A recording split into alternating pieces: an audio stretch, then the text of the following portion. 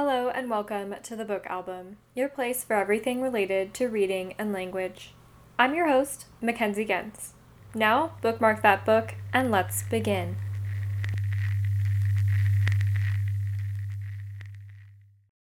Hello, and welcome to our spooktastic programming for the month of October. That's right, Horrifying Classics 2021.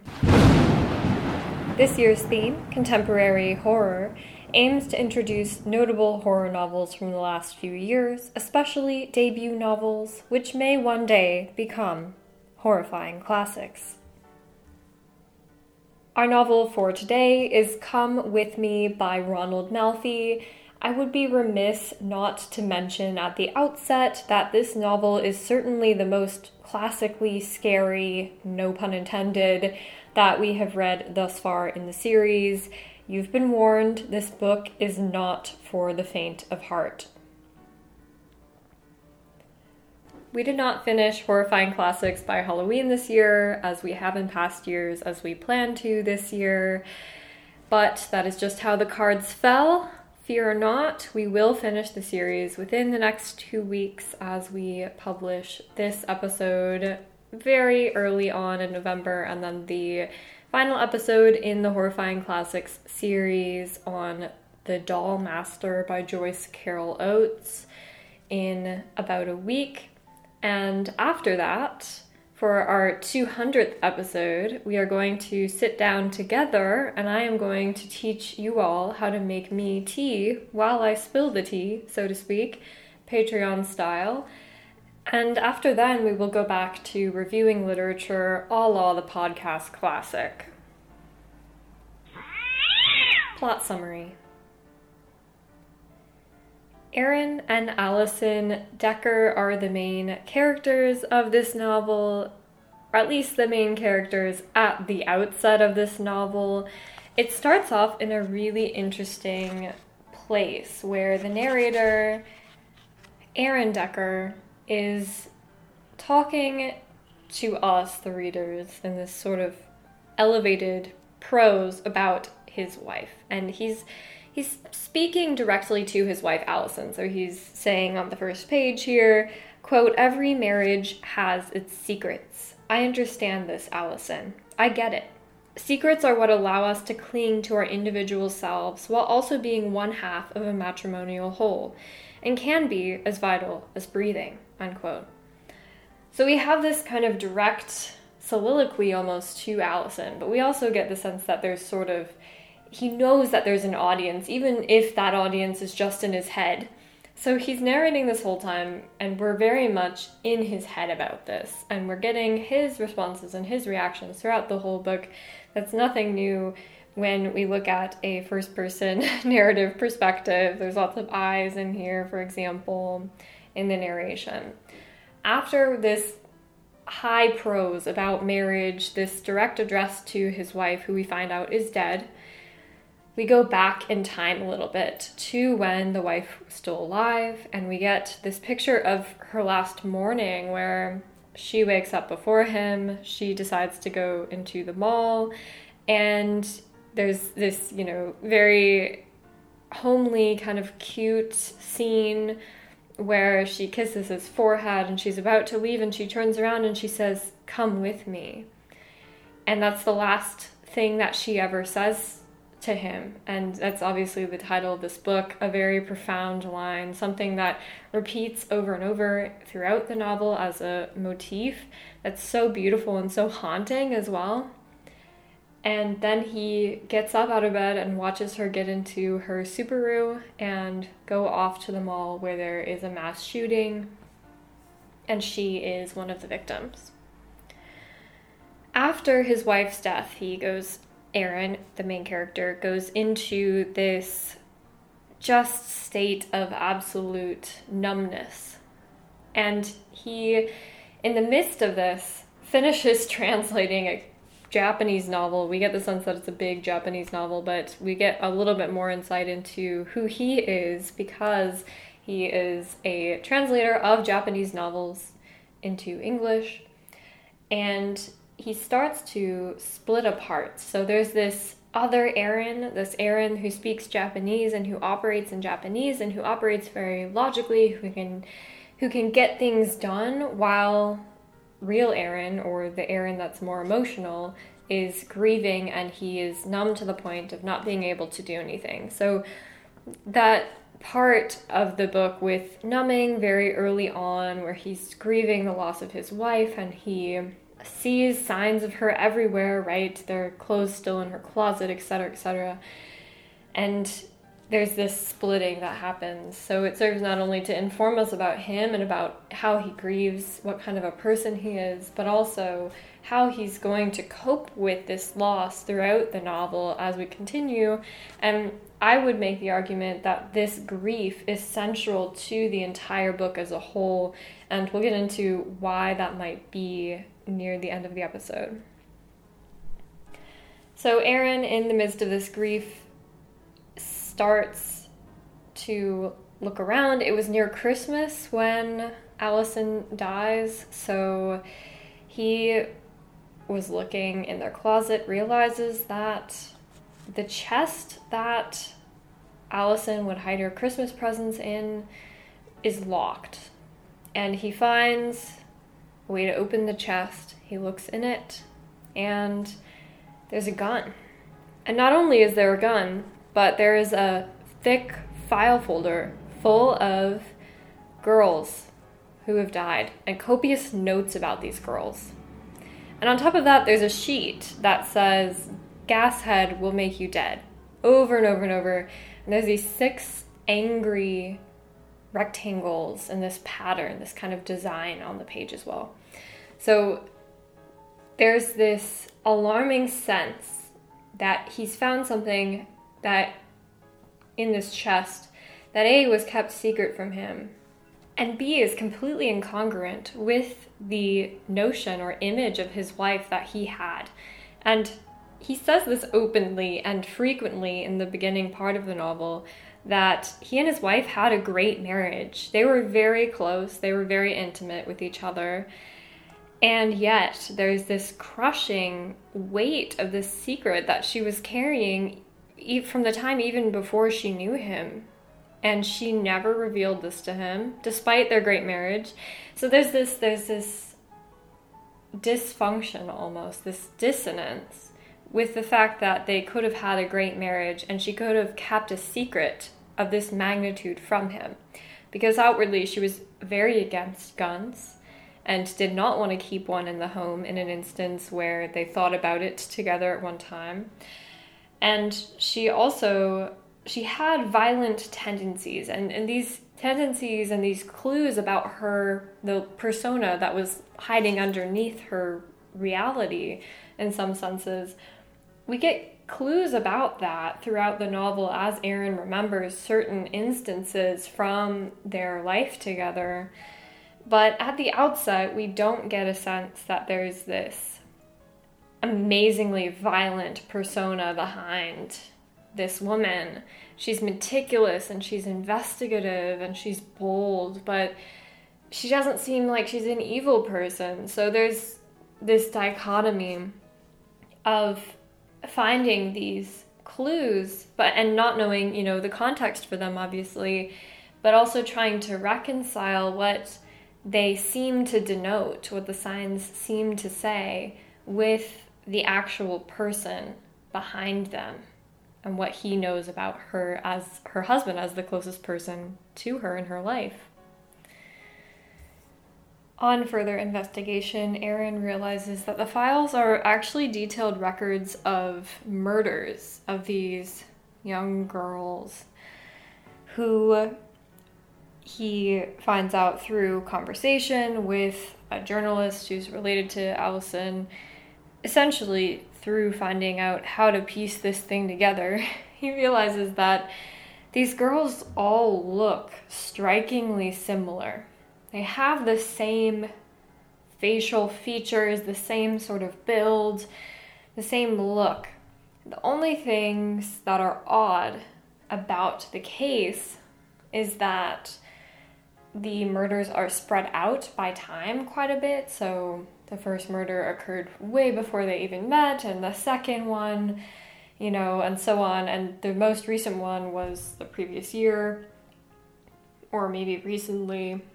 So the time scale is very odd, as well as the location. If there was a serial killer, which is what the files from Allison and Allison's notes seem to suggest, then the serial killer is very mobile, and then begs the question of how he even found the girls in the first place, considering not only their time distance from each other, but also their physical distance from each other. So there's a lot of pieces here.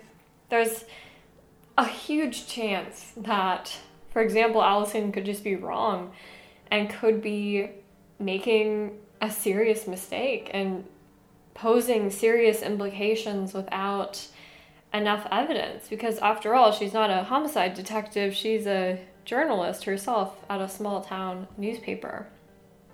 So Aaron is thrust into this investigation, essentially, that his wife was conducting behind his back, and he ends up starting to pursue the case. And he ends up going to the last town that Allison visited with regard to the most recent murder, or the last place where she visited, rather, which was an inn in the middle of nowhere in the south. So he takes her car, the Subaru, which he calls the Sub, and he starts essentially investigating these murders and sort of makes a decision to go full bore into this and finish what his wife started. And a lot of this touches on his mental and emotional delicacy at this time as well, just because he's grieving his wife's death so deeply and so thoroughly. So he also does this, he starts at least, as a move of desperation, of trying to keep hold of her somehow and trying to piece together who she was through all of this, especially considering all of this new stuff that he just didn't know about her, or knew about her but not explicitly. So Aaron starts to travel to the towns where the murders took place. He gets in touch with police chiefs and detectives and starts to talk through the possibility that there was a serial killer. He finds similarities along the way with how the girls were killed, other than, of course, their plain looks, for example, but there's just too many similarities. He finds out the murderer, for example, has this beaten up old mud-colored car with a lot of exhaust coming out of it all the time, and this big police light on one of the front sides of the car. So there's a lot of small clues. It's a slow rolling thriller in some respects, because we don't really find out a ton about the case. It's a lot of this psychological tension and this perhaps paranormal tension that Malfi, I think, really expertly builds throughout. And so it's not so much the pure evidence of it that really drives the plot here, but it's really the emotional and the purely metaphysical narration from Aaron that we get that really takes us through. About 3/4 of the way through the novel, Aaron makes his way to Allison's hometown, and this hometown, it was an old mining town, and she essentially lied to him. There's things that he realizes throughout their marriage she had lied about. One is that she has no family, that her mother and sister are both dead.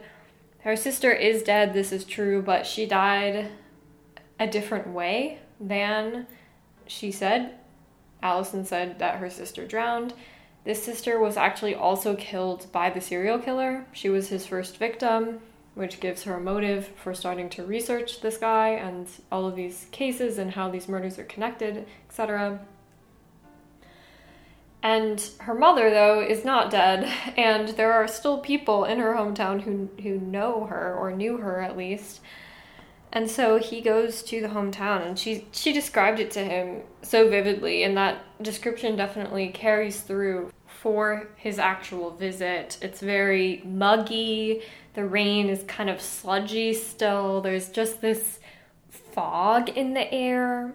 he ends up visiting the old mine shaft area at the top of this hill, and he figures out what the gas head will make you dead phrase that he sees on the paper that he finds means, and he finds out what that symbol is, the 6 different rectangles.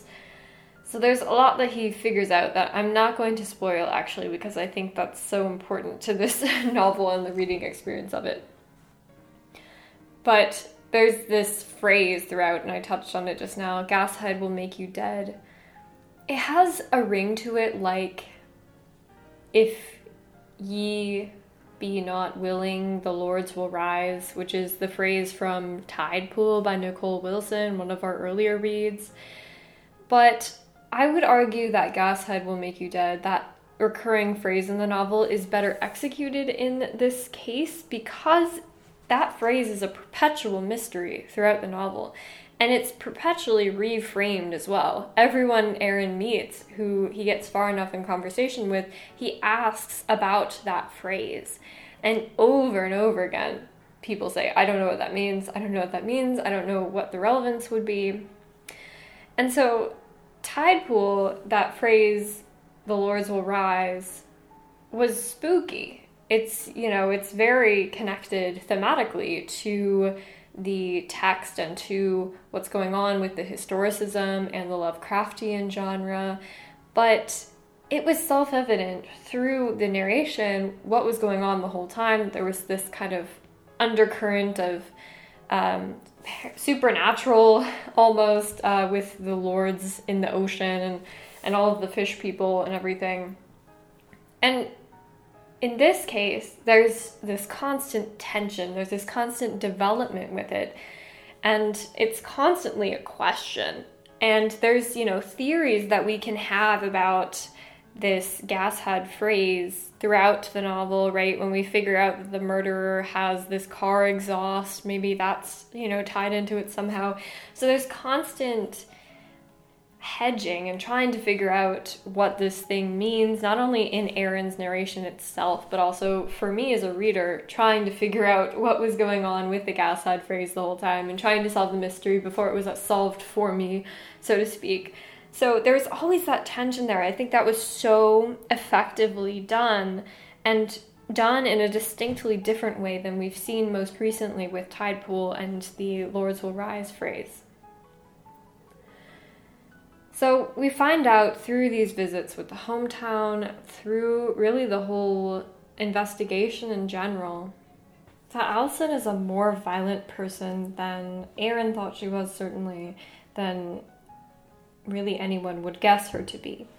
And she ended up assaulting her mother's ex-boyfriend, who was an alcoholic like her mother, and she essentially almost beat him to death with a crowbar, which is very extreme, right? For this, docile, small woman who, has had this kind of tragic past and who we have the feeling who's escaped some terrible situations. So, considering, again, the dissonance between the person who she presented herself to be and the person who she was, big difference. She also planned to kill the murderer herself. So when she was going down, the first place that Aaron goes is to this motel where she stayed during a recent trip, and he finds the work receipt or something from her office when her colleagues bring all the stuff from her office to him. And it's this provincial, lodge kind of place that she had stayed at for a couple days. And she had gone there because, spoiler alert, the murderer ends up being the innkeeper there, and she had gone there to kill him herself, except he never shows when she's there, so she never gets the chance. Except Aaron does. Aaron gets the chance at the very end of the book. I love this ending, and I hope I get to talk about it a bit more. And I love this ending so much because we end up right where we started, basically, on this giant road trip throughout the eastern part of the United States.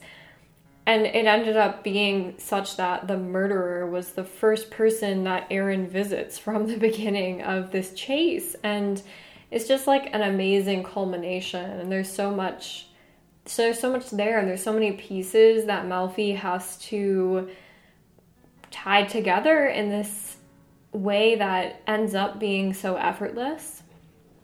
And so there's this like weird like automobile, and Aaron thinks that the mud-colored automobile is going to be his clue that's the killer, but it turns out that's been in storage.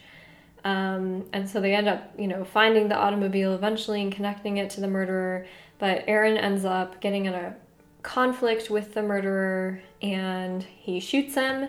And when the murderer dies, this stream of gas comes out of the murderer's body, which again, like, ties into those elements of horror that really aren't in our like main genres. So it goes into the like almost paranormal kind of horror. And Aaron at the end of the novel gets shot and dies. The wife of the murderer who Aaron kills comes back and for vengeance basically, and he answers the door and she shoots him. And so there's just so much nuance to this plot. I can't do justice to it even in a 40-minute episode. And again, what I love about it is that there are so many small pieces of the plot. So I gave you just a big general overview just now, but there are just so many little pieces, and I'm going to give you an example of those little pieces that matter so much to this plot and really, really propel the plot forward in an amazing, compelling way.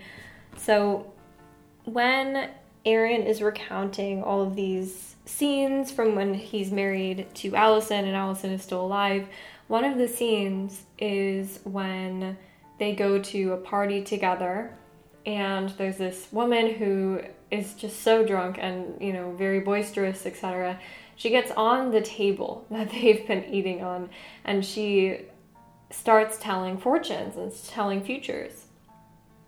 And so, Aaron goes up and he's been selected to have his future read. And she looks into her little ball, her crystal ball nonsense, and she looks up and she's troubled. And she sees a woman in a red beret telling him to not open the door. And Allison, of course, this is completely in the future. They have no idea that what is going to happen and that this is going to happen. Allison says, "Oh, I own a red beret." And she's killed in that same red beret. And so that red beret throughout the story is forever associated with her. And at the end of the novel, someone knocks at the door, and Aaron unwittingly opens it to reveal the person who murders him. And then there's kind of like a spiritual ending of the book. So that's just one small detail that, they're kind of hard to miss sometimes, or hard to remember rather sometimes, in a book of this size, especially if you take a while to read it as I did. But they're so compelling, so I would challenge you to be really focused as you're reading this, because it just makes the reading experience so much more worthwhile and so much more enjoyable at the end when all these little plot elements start to come together. So the murder case is solved, and there's a journalist who Aaron runs into a bunch along the way who's writing up essentially the brilliance of Allison's clues and all of her work, and Aaron's contributions as well to that, and his kind of finishing Allison's work. And then Aaron ends up also dying in this like very tragic, surprising way. I didn't see that. I will be completely honest. I thought that Aaron was going to settle down again, start translating another Japanese novel, and no, he ends up also dead at the end of this. Genre. One of the aspects that I love about this novel is the intermingling of genres that it has. I would classify Come With Me as a part murder thriller, part psychological thriller under the horror genre, or rather the horror subgenre of speculative fiction, but there are undeniable paranormal components and mystery components of the book as well that serve as more than just undertones. I can also see different readers reading the book differently. For some, the book might be more of a paranormal thriller than the others that I chose, especially with some of the aspects that I'll mention in a minute with regard to the paranormal.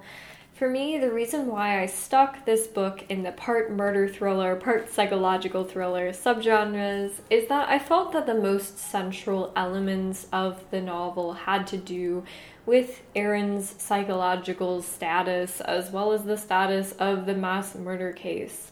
Ultimately, these are the elements that not only drive the plot forward, but dictate the rest of the book. In terms of the paranormal elements that there's a lot. There's a lot of Allison in this book. Allison is a creepy young woman. She has a very dark past, as I mentioned. She has been known to have bouts of violence. Erin remembers a date where there's a man abusing his girlfriend, and she ends up hitting him really, really hard and kind of assaulting him in the middle of the street. There's countless examples in the novel of just little insinuations that Allison is more violent than she purports to be, or maybe than Erin wants to see her as. On page 200, there's some more paranormal elements of essentially reminders of Allison. And Erin, of course, is grieving, so a lot of this could be purely psychological, but the line is blurry, and that's what makes this interesting as an example of genre. On page 200, quote, I awoke in darkness, blanketed in sweat, though not complete darkness. At some point, as I thrashed within the straitjacket confines of my nightmares, our closet light had come on, blink, like an epiphany. The doorway glowed with a soft yellow light, laying down a strip of illumination along the carpet from one end of our bedroom to the other. I sat up in bed, my back against the headboard. I couldn't take my eyes from the lighted closet. You might walk out and into the bedroom at any second, Allison. My heart was galloping. The closet light blazed. I got out of bed and stood there, naked, my body chilled by the sheet of sweat that coated it. My throat had tightened, but I managed to call out your name nonetheless. Held my breath. Waited for you to waltz out and greet me. Ached for it. Oh, please, oh, please. In that moment, inside myself, I agreed to take you in any form, in any ghostly condition that you might wish to appear to me. It didn't matter. My grief was so palpable in that moment that my entire body began to tremble, and I thought it possible that I might just break apart and crumble to the carpet in broken shards of crockery, a powdery heap that had once been a person, which only you, in your spectral majesty, might reshape into something even more exquisite and true. But you never came out of that closet. Of course not. Instead, I went inside, wincing at the overbright ceiling fixture, sizzling and popping like an Alka-Seltzer commercial. The intensity of the light was so great I thought it might burst, but it didn't. It remained on, the heat coming off of it in impossible waves." Unquote. So you can kind of see, even within this short passage of, 2/3 of a page, the progression that goes through. So there's kind of this element of the closet light should not be coming on by itself, really. It could have been Erin, right, if it's motion censored and it sensed him from the bed. But it's okay, the closet light shouldn't be on. There's this kind of odd instance that could be explained by the paranormal. And yet there's this overwhelming emotion that Erin has, overwhelming psychological pain that he's experiencing, and this confusion and mess, and he's working through it, and he's hoping, honestly, for the paranormal to be true, even though he knows that rationally that's not the case.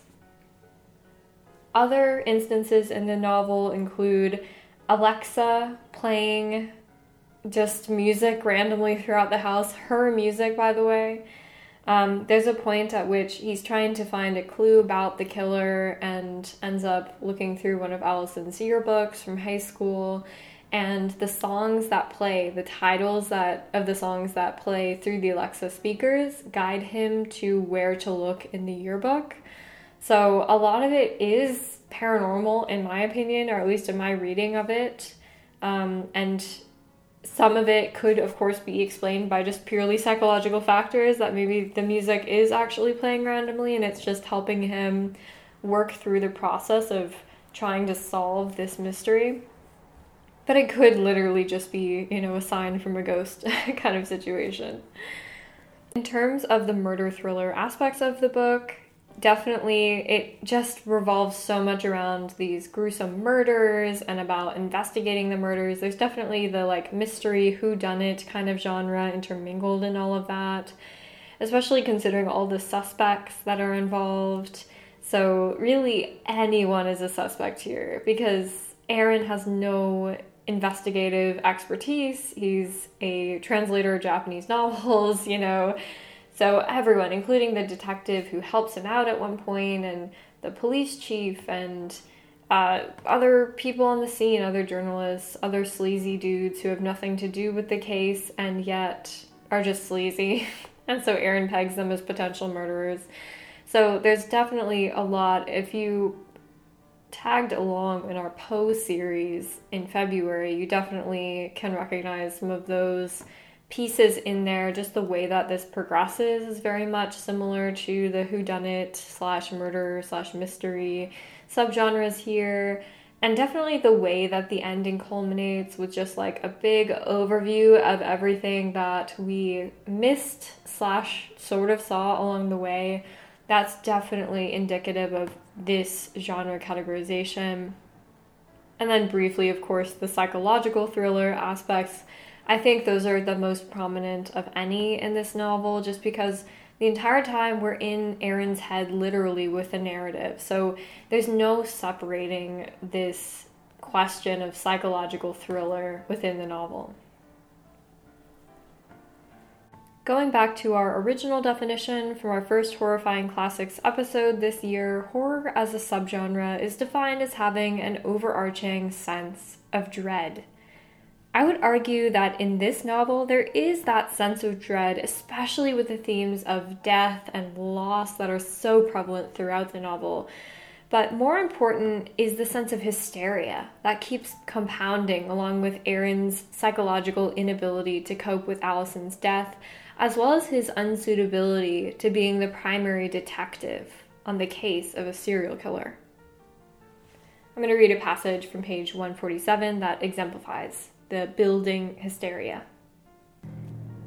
147, quote, "For the first time, I realized she possessed some of the same qualities as the killer's other victims. Blonde, slim, pretty, with petite features that were almost too youthful.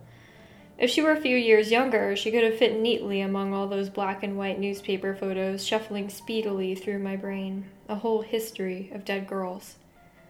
Be careful, I told her, and have a good night. Watch your six, she said, and blew me a kiss. I hurried across the street to where the Sube sat beneath the sickly glow of neon lights radiating off of the diner's rooftop sign. I climbed into the car, tossing my satchel onto the passenger seat, and started the engine. Manic Monday came on the CD player. I lowered the volume and sat there, the car in park, while I watched Denise Lucanthan smoke a cigarette in the parking lot of the mine shaft all by herself. She looked like someone's victim." Unquote. Okay, aside from that passage being just so beautifully written, I think so much of this book is so attentively, beautifully written, and the prose just really lends itself to that dramaticism, that building hysteria, the kind of psychological nature of the whole book.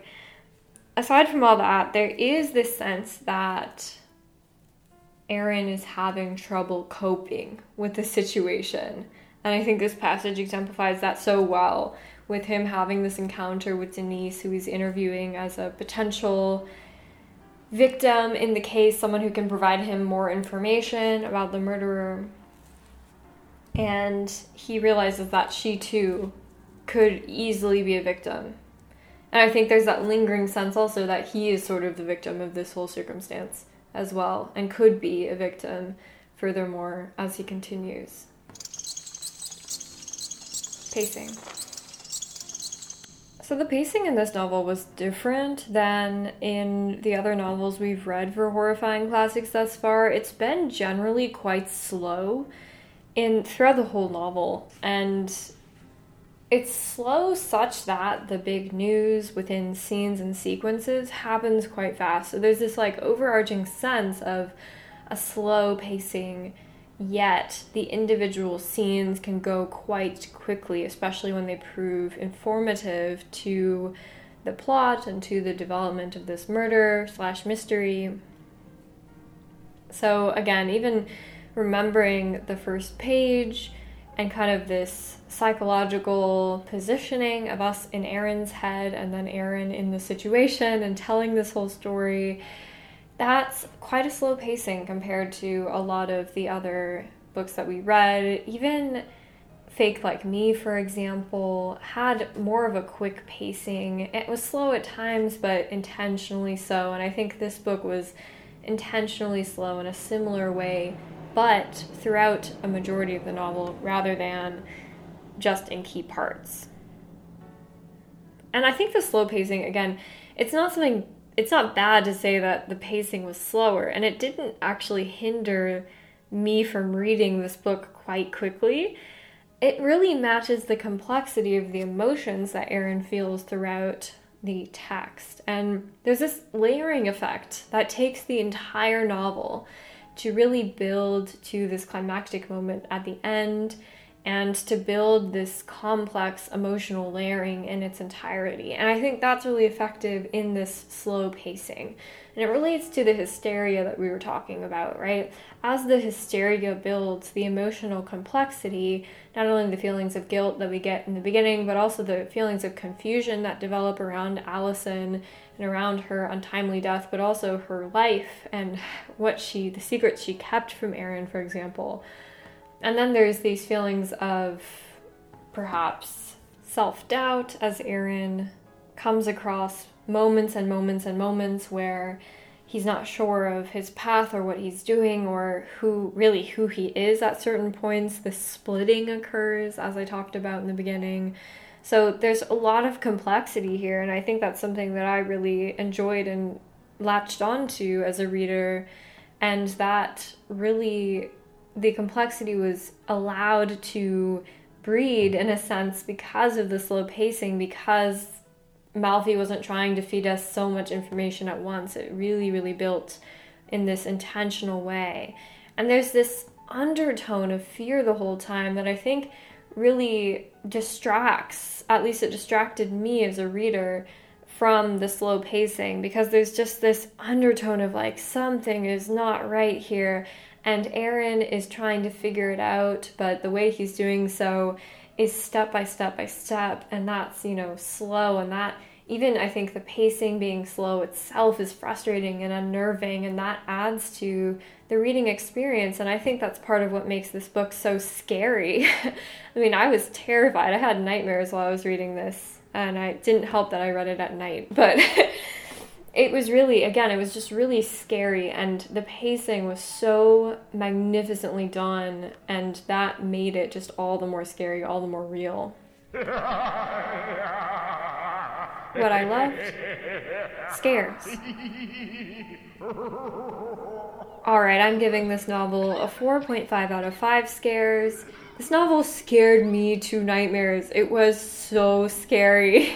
And it was so existential as well. There's just so much death, especially when your first person narrator dies on you. Come on, that's insanely scary, at least to me.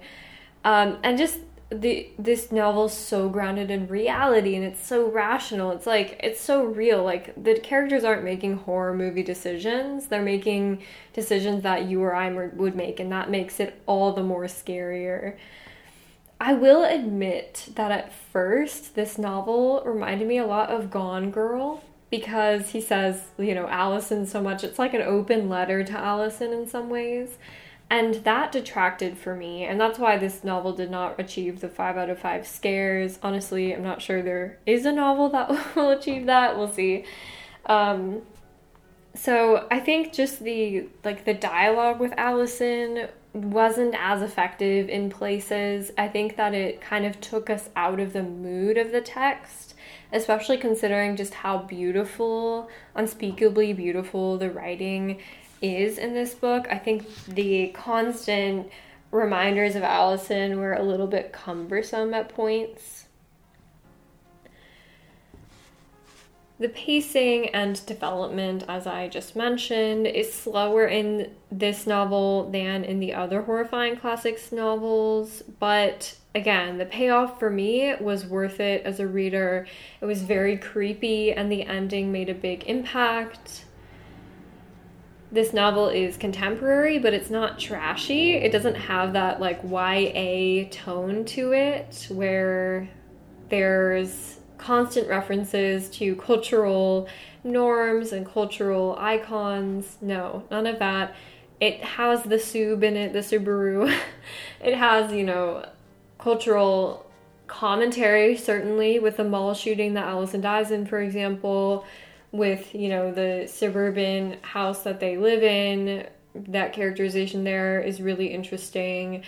But again, it's not like they're talking about memes all the time or something like that.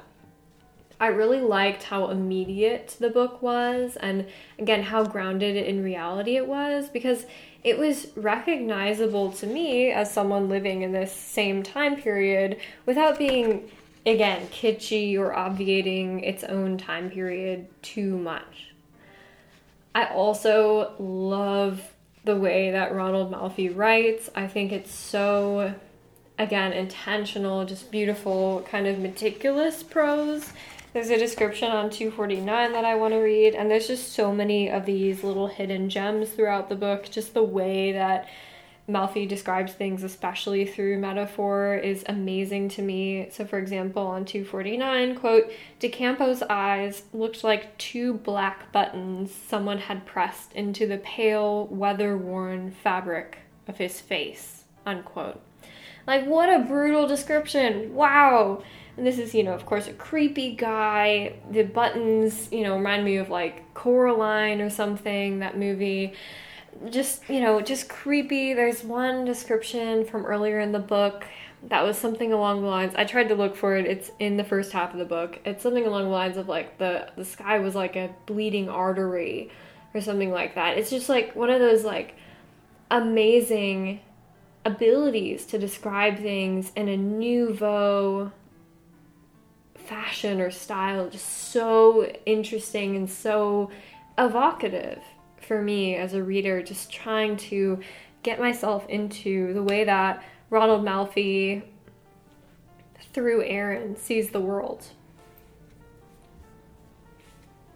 And last but not least, the ending. Oh man, I actually had to remember the ending. I finished this book about a week ago. I try to sit on the books for a while before I record the podcasts. And I completely removed the ending from my memory, the ending where Aaron dies and there's this sort of spiritual journey that he goes on. It was just so scary to me. And it was very Billy Summers, actually, one of the books that we read on Patreon in October, where in Billy Summers, spoiler alert, the ending is this woman, he kills this woman's son earlier in the novel, and she pops out of nowhere and shoots him in the gut. And he dies of, toxicity issues later on. So it's very, revenge, Billy Summers kind of ending. They're very similar endings. And, both took me by surprise. I thought Billy was gonna, ride off into the sunset with Alice. And turns out, he dies too. And so does Aaron. So the ending just so masterfully done. The culmination is so well done, and the pacing has a lot to do with that. But overall, 4.5 out of 5 scares. An excellent read. I'm keeping this book. I'm going to read it again one day. I think it's a really interesting, valuable read, and I look forward to reading other novels, other short stories, if there are some, by Ronald Malfi. the author of Come With Me.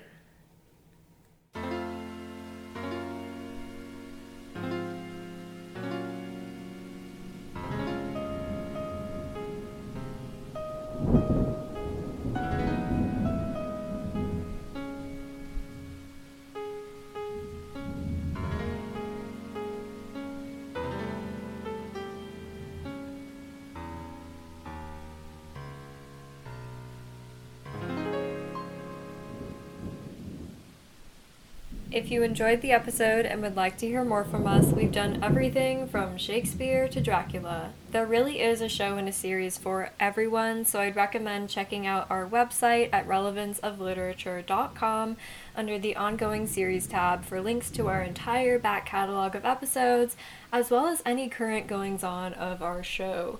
If you are looking for even more content, we also have a Patreon page at patreon.com/relevanceofliterature. Thank you so much for your support, and we'll see you next time.